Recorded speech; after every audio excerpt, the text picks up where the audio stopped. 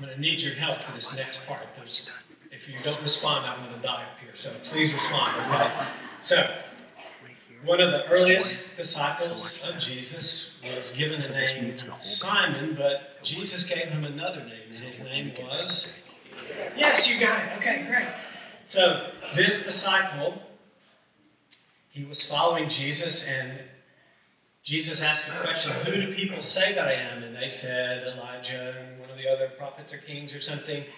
But this one said, you are the Christ. And you remember who this disciple was? His name was? That's right. Good. Please help me. Okay. So, but then Jesus said, and let me tell you what I'm going to do. I'm going to Jerusalem, and there I'm going to be crucified, and I'm going to die. And then this disciple said, oh, no, not that. I don't want that to happen. You remember his name? It was Peter again, yes.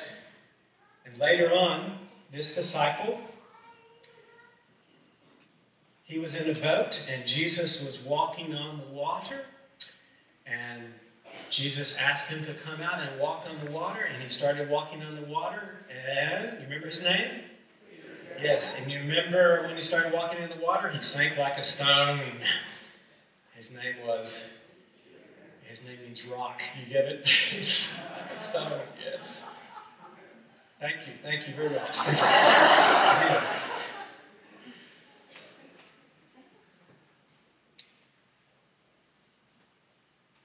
That last week of Jesus' life, Jesus said to this disciple, you're going to deny me 3 times. And this disciple said, no, not I. I'll, even though they all flee, I'll go to the death with you. Remember his name? Yes. And then, the very next day, some people came along and said, surely you're one of his followers. And he said, no, I don't know him. 3 times. You remember his name? Peter. Yeah.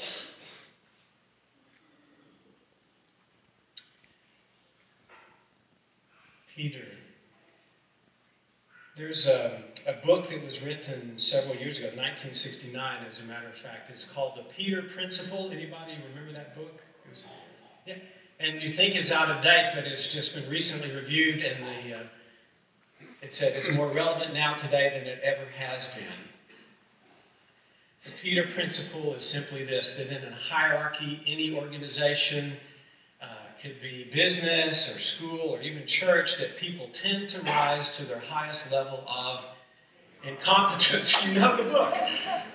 Do you get why I'm talking about Peter here in this story? Did he rise to his highest level of incompetence in this story? The classic example in the book is that of a person who's a very fine engineer, but he gets promoted to be a supervisor of others, and he just fails horribly because he doesn't have that skill set.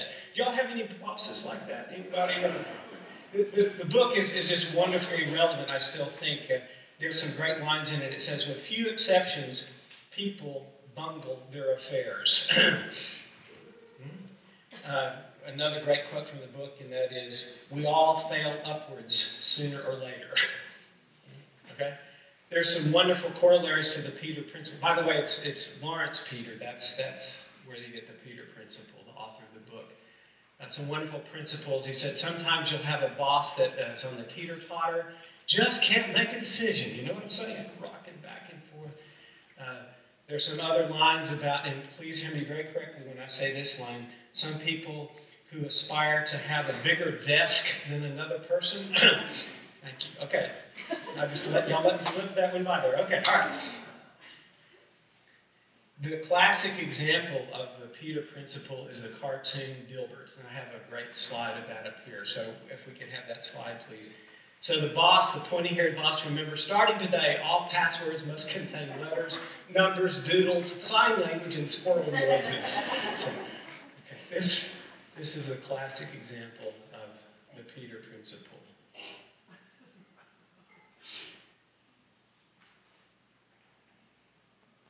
Have you ever felt incompetent? Have you ever felt like you've risen to your highest level of incompetence?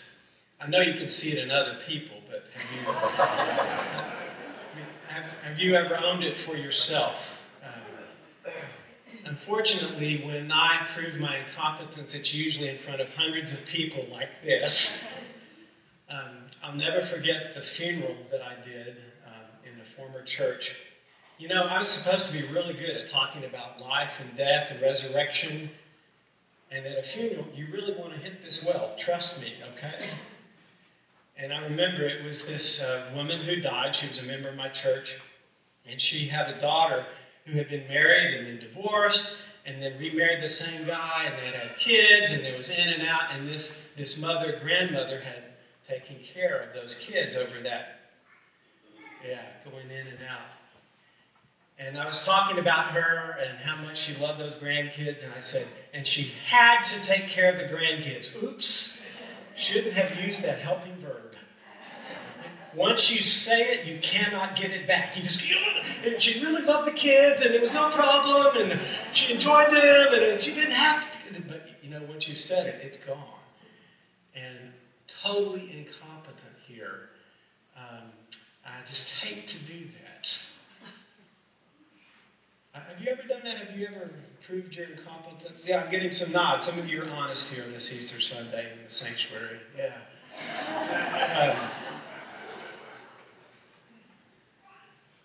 Peter in the gospel story lives up to the Peter principle. He failed upwards. I want to claim that there's also a Peter promise. Only in Mark's gospel, remember Mark's the earliest gospel story written, only in Mark's gospel is the resurrection story told just this way. There was a guy dressed in white there at the empty tomb. I'm going to say he's an angel, okay? Will y'all go with me that far? And the angel says to the women who've come to anoint the body of Jesus, you're looking for him, he's not here. But go and tell his disciples and Peter, some translations say, especially Peter, that I go ahead to Galilee, and there I will meet you. I need to hear that Jesus goes ahead of me in spite of my incompetence and has a promise for me. Yes? I did my work in spiritual direction at Boston College, a Jesuit university, and one of my teachers was this saintly nun. I mean, she had more spirituality in her little finger than I had in my whole life. And it was just that depth, that aura around a person. You know what I'm saying? It's just this holy person. And she was telling us a story once upon a time that she was practicing spiritual direction with this man who came to see her. And the man was telling her his story, and he was just going on and on in the story. He was beginning to drone, and she fell asleep. She didn't know she had fallen asleep till she woke up.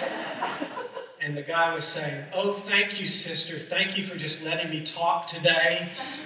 That's exactly what I needed. Thank you for not saying a word. And she goes, whew. Peter promised, in spite of our incompetence, Jesus goes ahead and prepares the way for us and has something better waiting for us than just our failures and shortcomings. And so, in the New Testament, when you read it, and there's the list of those closest followers of Jesus, you know who's the first one listed in the list? Yes.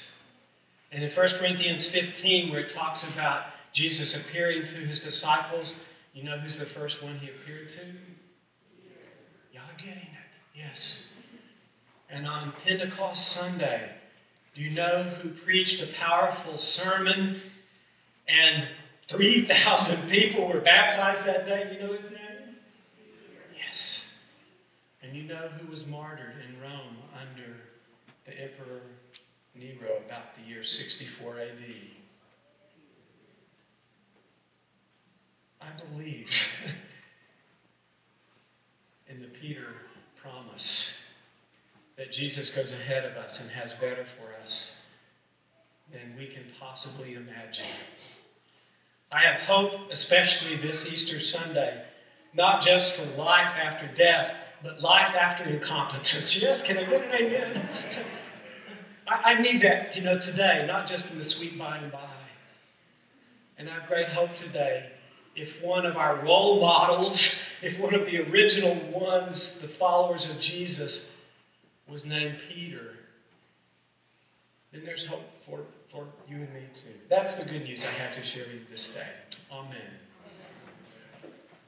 Friends, we come to this table to celebrate this feast. I would love it if you would stand as you're able as we have this prayer of great thanksgiving here.